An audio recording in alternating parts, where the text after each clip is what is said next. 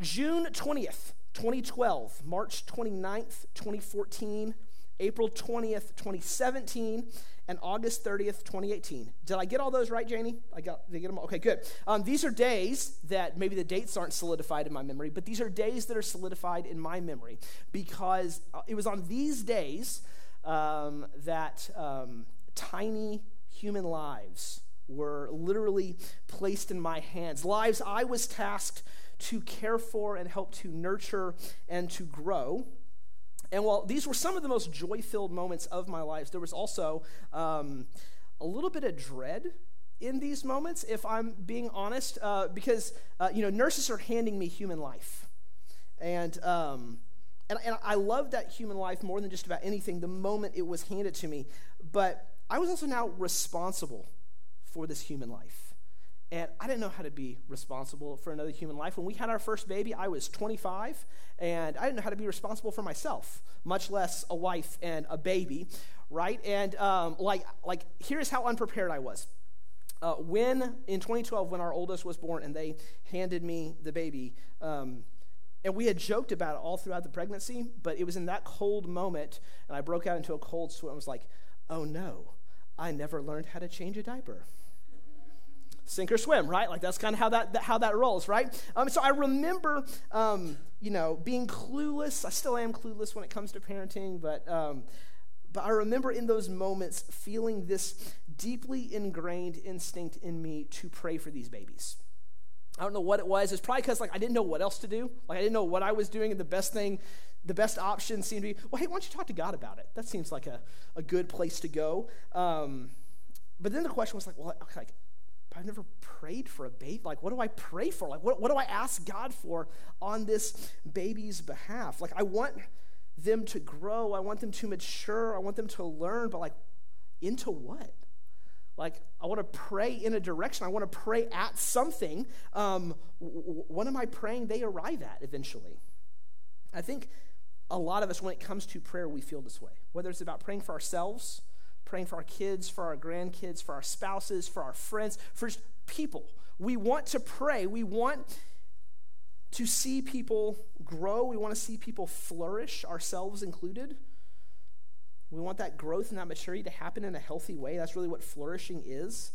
And as Christians, what we want that growth to be us growing or people growing into the person that God created us to be. But it can be really easy to be at a loss as to what to pray or how to pray. We've tried to answer some of those questions all month, and we're going to try and not finish answering those questions. We'll never get there, but we're going to try and wrap it up nicely this morning. Because thankfully, just like us, God wants to see people grow. God wants to see people flourish. God wants to see people mature. And so he gives us his word. He's going to give us some specifics on what to pray for, and what that flourishing will look like, what that growth will look like, so you can see the progress, so you can praise God for the progress. So you can be turning in your Bibles to 1 Thessalonians chapter 1. It'll be on page 986 in a Pew Bible if you're using one of those. Now, again, last week, Pastor John quoted Corrie ten Boom, who has a very famous quote that asks the question, is prayer your steering wheel or your spare tire? It's a good quote. And we've been trying to make the case all month long that prayer needs to be first. That prayer needs to be your preparation, prayer needs to be your guide, prayer needs to be this integrated, consistent thing happening in your life. What prayer should not be primarily in your life is the Hail Mary pass you throw when life hits the fan. That does not need to be how this goes. And so when it comes to how do we pray for ourselves, how do we pray for others, what do we pray? We want to pray first, but what do we pray first to see that growth happen? And I think 1 Thessalonians is going to encourage us this morning. So we're going to pick it up in verse 2 of 1 Thessalonians 1, and this is what it says. This is Paul. He says, we give thanks to God always for all of you, constantly mentioning you in our prayers, remembering before our God and Father your work of faith and labor of love and steadfastness of hope in our Lord Jesus Christ. So when it comes to praying for people to grow, Paul gives the things to pray for, and helpfully he gives you the evidence that if you see it, you can be assured that prayer is being heard and that growth is happening. So this morning we're going to talk about 3 things to pray for your kids, for your grandkids, for your friends, and even for yourself when you want to pray that someone grows and matures into who God made them to be. And so number 1, the first thing to pray for on Paul's list is you pray for faith. That is the place to start. Whether for yourself or for someone else, we should pray for faith to grow daily. And when we say faith, what we really simply mean is a reliance on and a trust in God. When we pray for the faith of somebody, that is what we are praying for. And no matter where you or anyone else is in their life or in their faith journey, we all need more faith in our lives. I still need daily my reliance on and trust in God to grow. We need our trust in Him to provide for, to care for, and to sustain us each day of our lives to grow. That is something where no matter where you're at, like this is applicable. You know, when those, I won't apologize in advance, but I will let you know in advance. I'm going to talk about my kids a lot today because I find that one of the chief things I pray for is my children. So I remember when those nurses handed me those babies and I'm freaking out and trying not to show it, and I felt that urge to pray. One of the things I prayed for first for my kids was their faith. Because it was important for me from the moment, we were praying this before they were born, but from the moment they were in my arms, we wanted to pray that they would experience faith, that God would bless them with a faith in Him. So I prayed that God would progressively increase their faith and that one day my kids would put all of their reliance and all of their trust in God. And I still pray that for my kids. We've had a couple of kids who have made a profession of faith, have put all their hope and all their reliance in Jesus. And we have a couple that haven't, but consistently throughout their entire lives, 11 years to this point for the oldest, we've been praying. We've been praying for a growing faith because for all of us, faith is not a perfect thing you ever arrive at. You're always going to grow in faith, and praying that over years, decades is a powerful thing. Like, this always happens when I preach. Like, I write it all throughout the week, and then like Saturday night, something happens. It's like, oh, I have to use that tomorrow. So last night, we are doing our little family devotional time, and one of these children who are in my care says, hey, can we talk after family devotion time? And it's asking questions like, hey, the exact words were, I want to believe in Jesus. Okay, let's have a conversation. So we had a conversation, and she's asking good questions and investigating and wanting to know and sincerely wants to believe. And that is not the product of 6 years of praying, but 6 years of praying hasn't hurt that. Right? We want to pray for the faith of anyone, everyone to grow. We want to see that faith meter increase over time. And Paul tells us what it will look like when that faith meter is increasing. He calls it in verse 3, your work of faith. So when faith is on the rise in an individual's life, what we are going to see, the evidence that we will see is work. And work simply means obedience to Jesus. So the evidence of increasing faith is when we obey Jesus more, when we do more work for Jesus. Now, what James tells us in James 2:22 is you see that faith was active or growing along with his works, and faith was completed by his works. So we're not arguing that like you can obey Jesus enough to earn salvation. That's not what we're saying. But what we are saying is that when faith is growing, a natural consequence, what should and will happen, is we obey Jesus more because we want to, because it makes sense, right? If all of my reliance and all of my trust is in Jesus, it would make sense that I want to do what he wants me to do, right? Because for one thing, I found him to be trustworthy, right? If I believe I can trust him and he says, hey, it's a really good idea in your life not to lie, probably good. That tracks. I should probably trust that he's got my best, what's best for me in mind when he's asking me to do that. If we want to pray that others may grow, that they would mature, we start by praying for an increase of faith.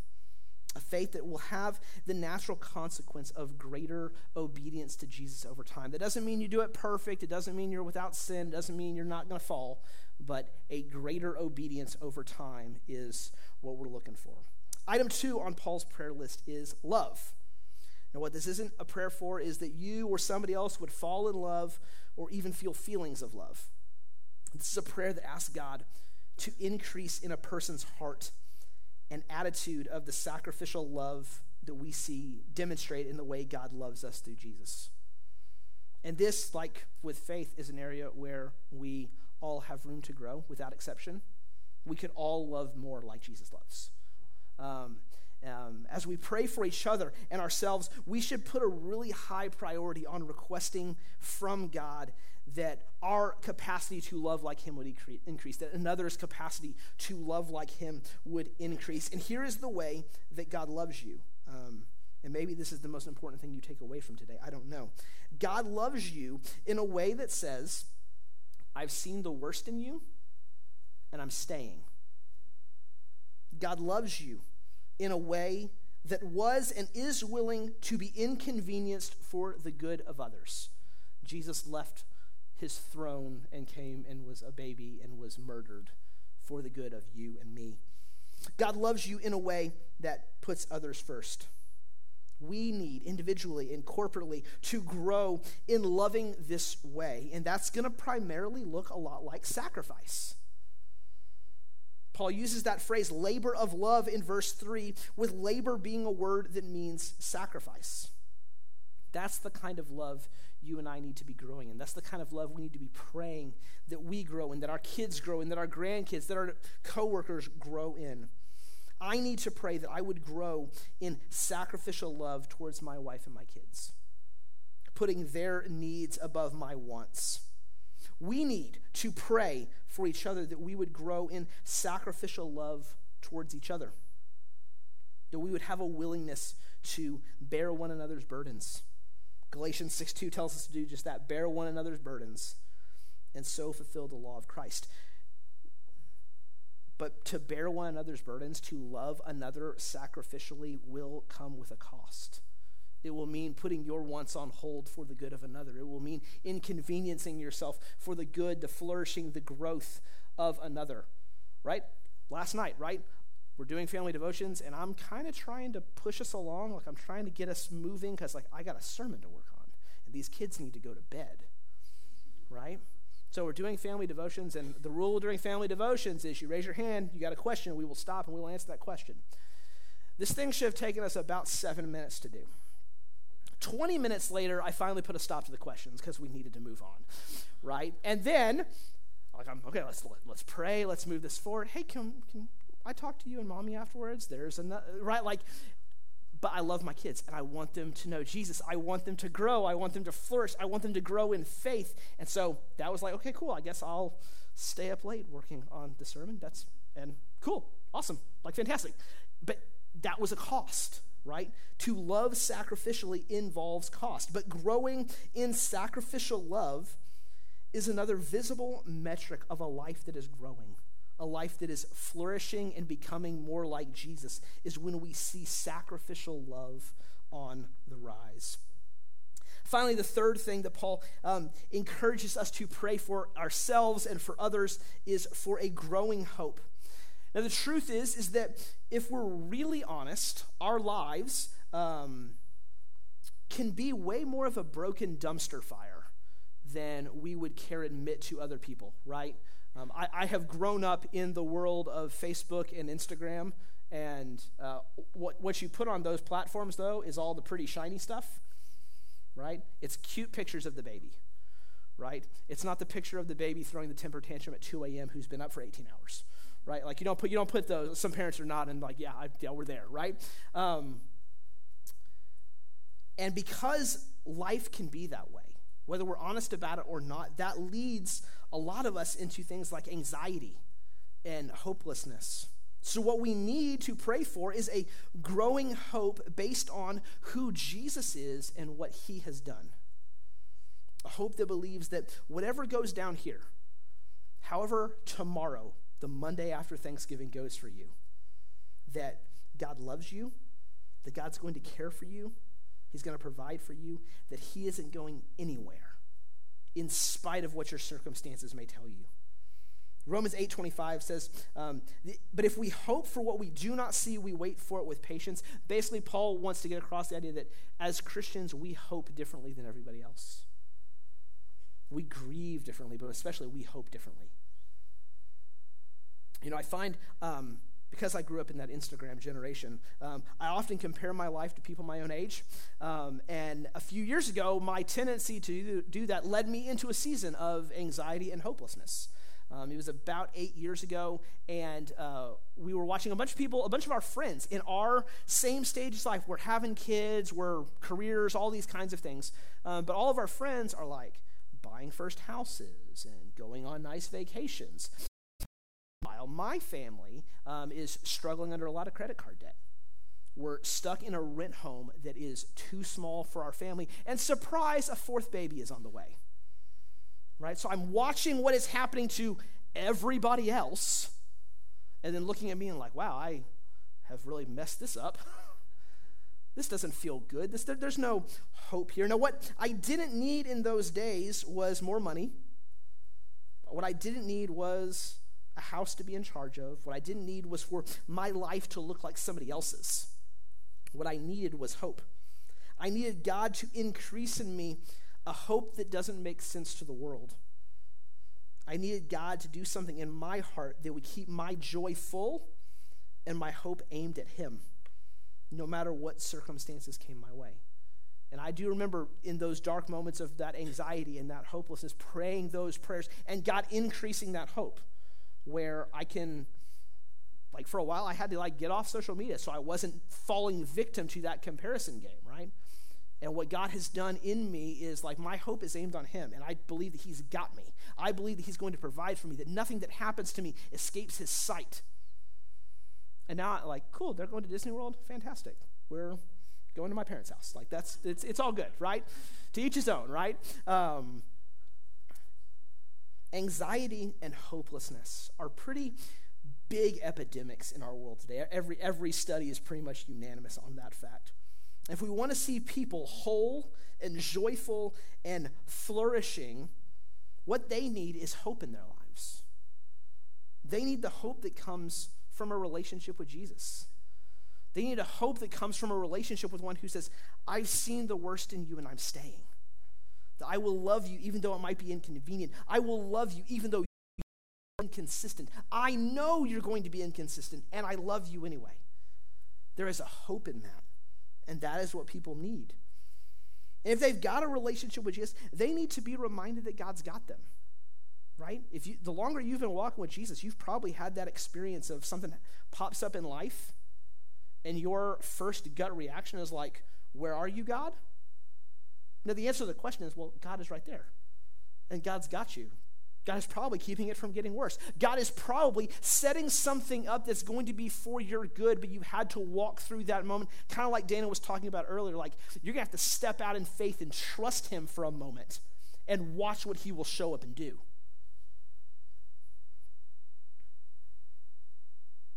But no matter where you're at in your life, we could all use a little more hope, right? I have a news app on my phone. You probably do too, right? And what I had to start doing was on the iPhone, you can say, hey, just send me a summary at the end of the day.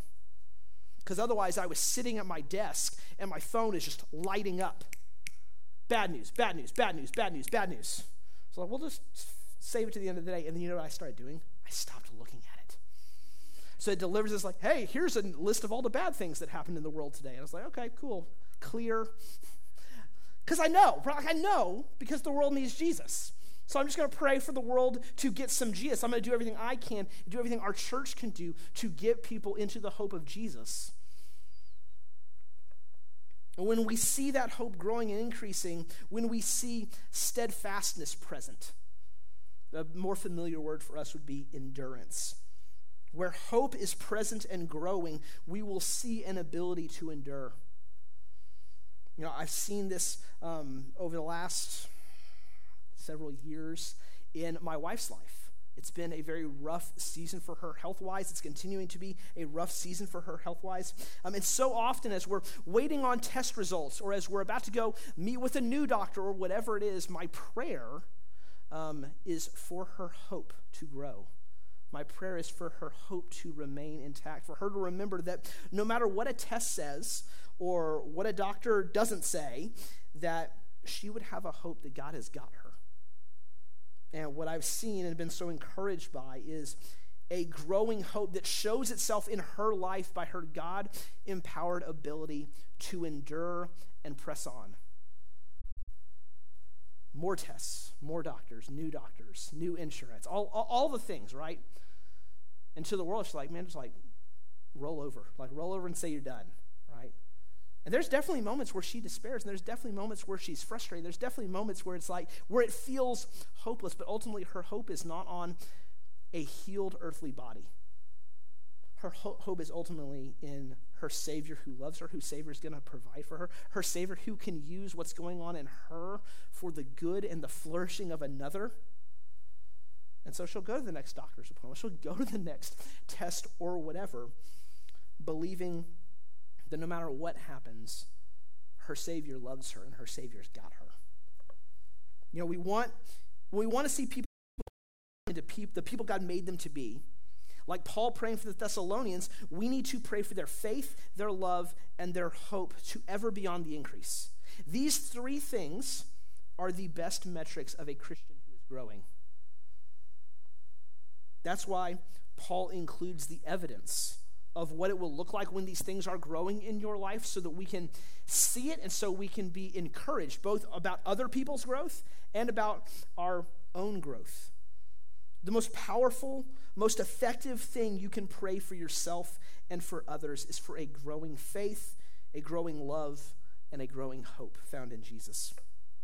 So as we wrap up, I just wanted to kind of real practical helps for you to pray. Not just to pray these things that we talked about this morning, but all the things we've talked about all month. The first is this. Get in the habit of praying specifically. There's nothing wrong with praying in a more generalized way. And what I tell my kids all the time is you don't need to spell it out for God. Right? Like God knows what you mean. God knows the name. God knows all those things. But that being said, there is power. There is a confidence. And there is a demonstration of hope in God when we pray specifically for what we want to see happen, specifically when we pray for like the growth we want to see in ourselves and in others. So don't just pray for an increase of faith. Pray that God would increase your trust in him in the specific area that you're struggling in, your finances, your anxiety, your relationships, whatever. Don't just pray for someone to grow in love.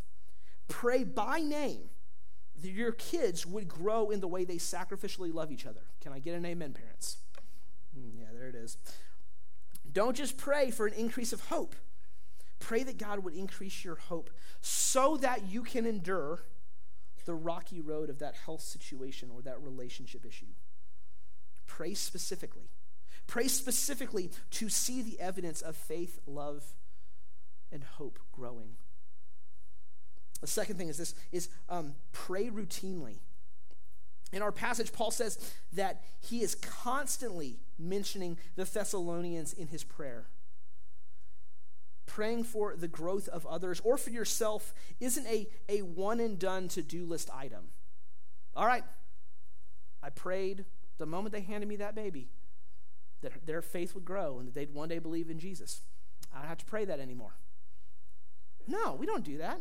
I pray, man, that Jesus would increase my trust and defeat my anxiety. You don't pray that once and then expect it to happen, right? We pray routinely. We get on our knees and we plead and we beg, routinely asking God to make possible the growth that we want to see. Pray until something happens. I love this quote by Charles Spurgeon about praying. He says, "We must never cease to pray for our children until they cease to breathe. No case is hopeless while Jesus lives." So he's specifically talking about praying for the salvation of your children, but we can apply it more broadly than that. while Jesus lives, and spoiler alert, he lives forever. He's alive right now. While Jesus lives, we must not stop praying to see the growth we want to see. Whether it's for a growing faith, a growing love, or a growing hope, that prayer is not hopeless while Jesus lives. While Jesus is on the throne, your prayer is effective. Your prayer is heard. So don't stop praying. That's why Paul implored us, I think last week, Pastor John led us, of the idea of like praying without ceasing. It's not so much that you would like fill every moment of every day in conversation with God, though probably a good idea to try and approach that more and more. But pray without ceasing can also mean, hey, I'm going to pray for this kid until they die or I do. I'm going to pray for my wife until I die or she dies. I'm going to pray for this person until I see God do the thing I'm praying for in their life. Pray without ceasing. The last thing is to remember and give thanks to God for the evidence of past growth. That's the whole context of Paul's prayer here in 1 Thessalonians. He's writing them this letter, and he says, I'm thanking God for how I've seen your faith, your love, and your hope grow in the past. And I'm praying that these things continue to grow in you into the future. Now, what's really cool that the Bible gives us a little insight here is there's a second letter to the Thessalonians. He writes it at a later date to them, and this is what he says about them in verses 3 and 4 of 2 Thessalonians 1. We ought always to give thanks to God for you, brothers, as is right, because your faith is growing abundantly, and the love of every one of you for one another is increasing. Therefore, we ourselves boast about you in the churches of God for your steadfastness and faith in all your persecutions and in the afflictions that you are enduring. Paul has been doing it so long, and he thanks God when he sees the growth. He's like, I'm going to continue praying because you're not there yet. If you're alive, you're not there yet. And then he gets to write another letter, be like, hey, like 3 years later, I'm seeing it. I'm seeing God growing in you. And you know what? I'm going to continue. God, and I'm going to continue looking for the evidence. And when I see the evidence, I'm going to give thanks to God. There is tremendous power in remembering not only where we've seen growth in the past, but also where we've seen God answer our prayers for growth in the past. My wife and I had this conversation yesterday about a specific person. We had been praying certain specific things for this person, and last time we're just like, yeah, man, we look back like we see that growth. Thank God. Praise God. Right? But you gotta take some time sometimes to look back and remember. Right? Like I remember with when all of our kids were younger, right? They'd hit some milestone that you get super excited about, and then the next day immediately regress. Like how it worked in our life was at bedtime, because they didn't sleep, they'd want to start learning how to walk, right? And man, so you get them up there and they're all wobbly and big-headed. 6 or 7 super confident steps, and you're freaking out and you're cheering and it's awesome. Oh man, tomorrow, like lock the doors, like we gotta lock this thing down. They can get into everything now. And then the next morning they roll out of bed, and it's like they forgot that their feet were designed to be stood up on. It's like, what's a leg? I don't know what a leg is. No, I'm just going to lay here until you move me, right? Is it didn't like make you forget about the joy of the step, right? You still like, man, like that step happened. That was awesome. Knowing and believing and trusting that more steps are to come until eventually they only do that and they won't stop moving and they won't do those kinds of things, right? You give God thanks as you remember where you've seen him work out growth in you and in others, while continuing to pray for God to work out greater levels of faith, hope, and love. Again, all of these things it's a spectrum, right? And you start somewhere, and the idea being is you move further and further down the line, growing in faith, growing in love, growing in hope, until your last breath on earth. You don't arrive at retirement age, right? You clock out for the last time. I'm assuming that's what happens in retirement. I don't know. But you clock out for the last time, like, you know what? I am now a whole, complete person. My relationship with Jesus is perfect. I have all the faith, all the love, all the hope, all the things. I don't think it's that way. I've heard some of you who are retired say, like, hey, I'm still growing. I'm still learning. I'm still growing in my faith. I'm still growing in my love, learning what that means. And that's how it's supposed to be.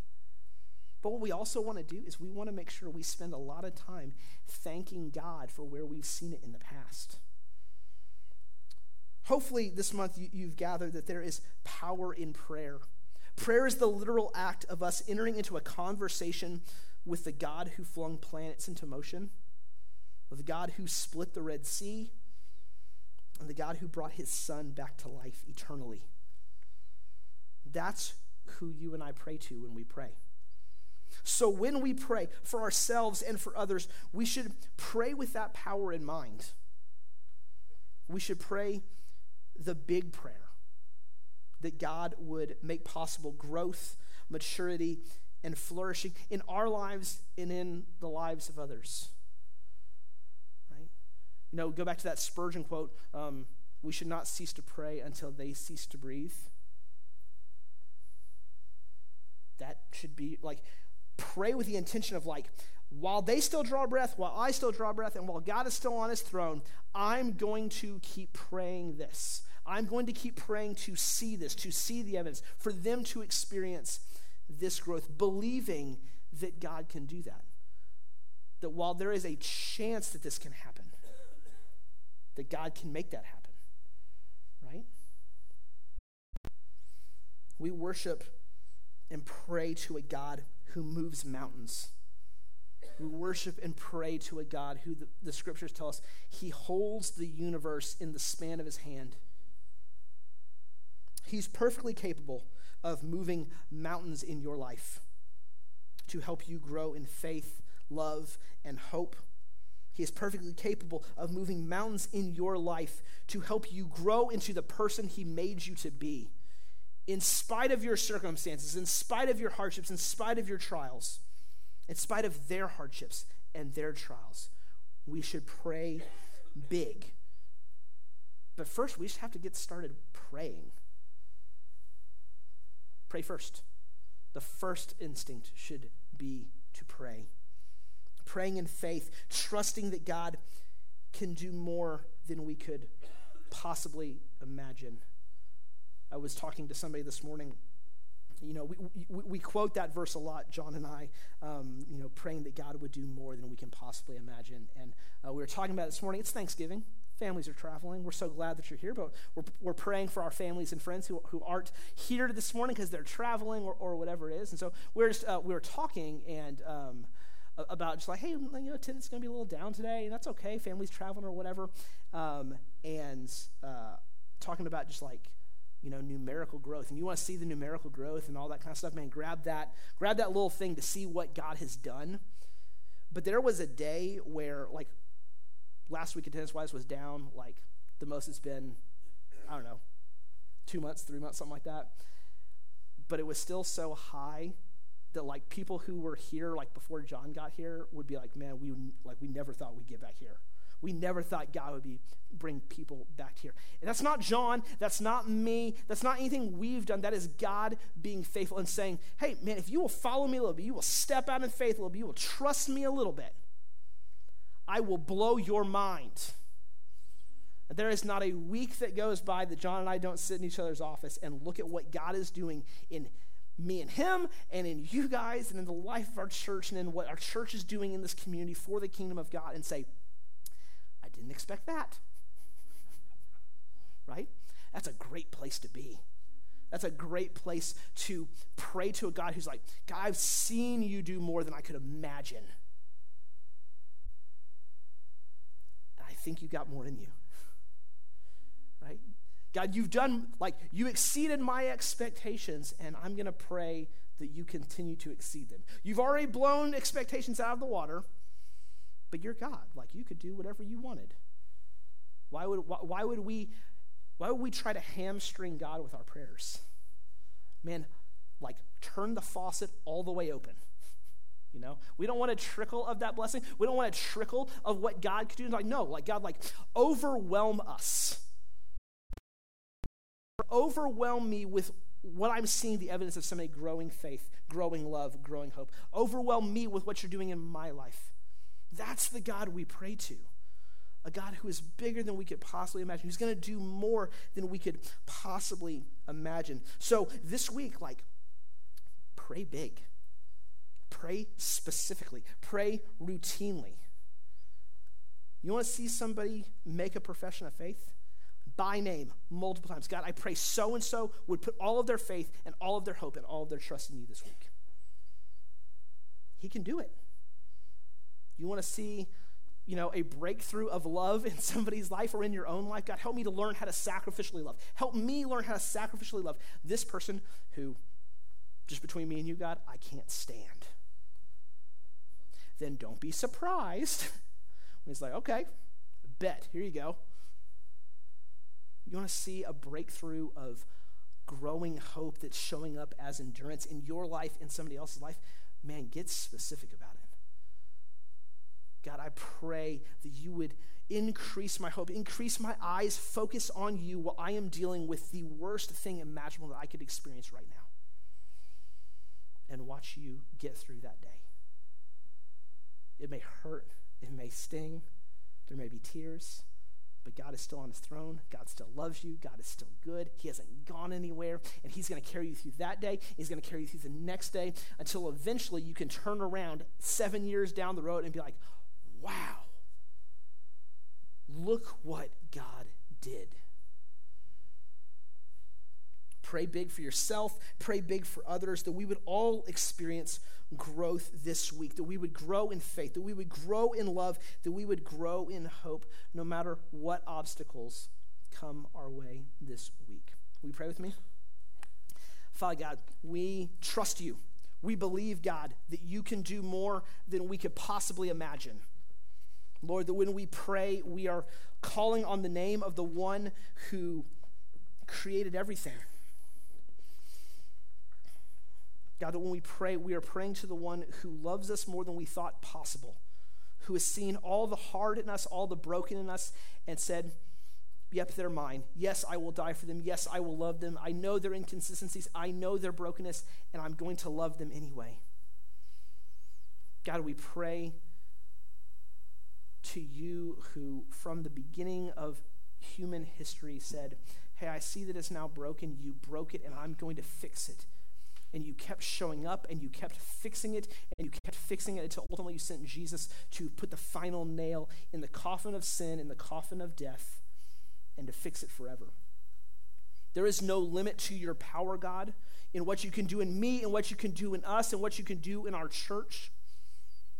So God, I just pray that we would throw off the shackles, that we would throw off the limitations that we, whether knowingly or unknowingly, put on you in prayer, Lord, that we would just pray big, that we would pray specific, that we would pray often.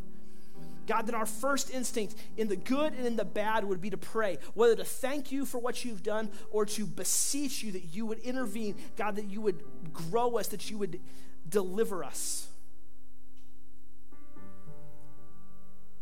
We trust you this morning, God. We pray for big things this week, God, that we would see breakthroughs in faith, breakthroughs in love, breakthroughs in hope, God, that you would be more, that we would be more aware of your presence in our lives this week, Jesus. God, we are so thankful for all that you've done in us individually, even today, God. God, we are so thankful for all that you've done in the life of the church here at First Baptist, God. This is not us. This is not us being special or doing anything out of the ordinary, God, but trusting you, trusting that you can do more than we could possibly hope or imagine. God, help us to be good stewards of that. God, help us to follow you with reckless abandon. Lord, we love you. In your name we pray. Amen.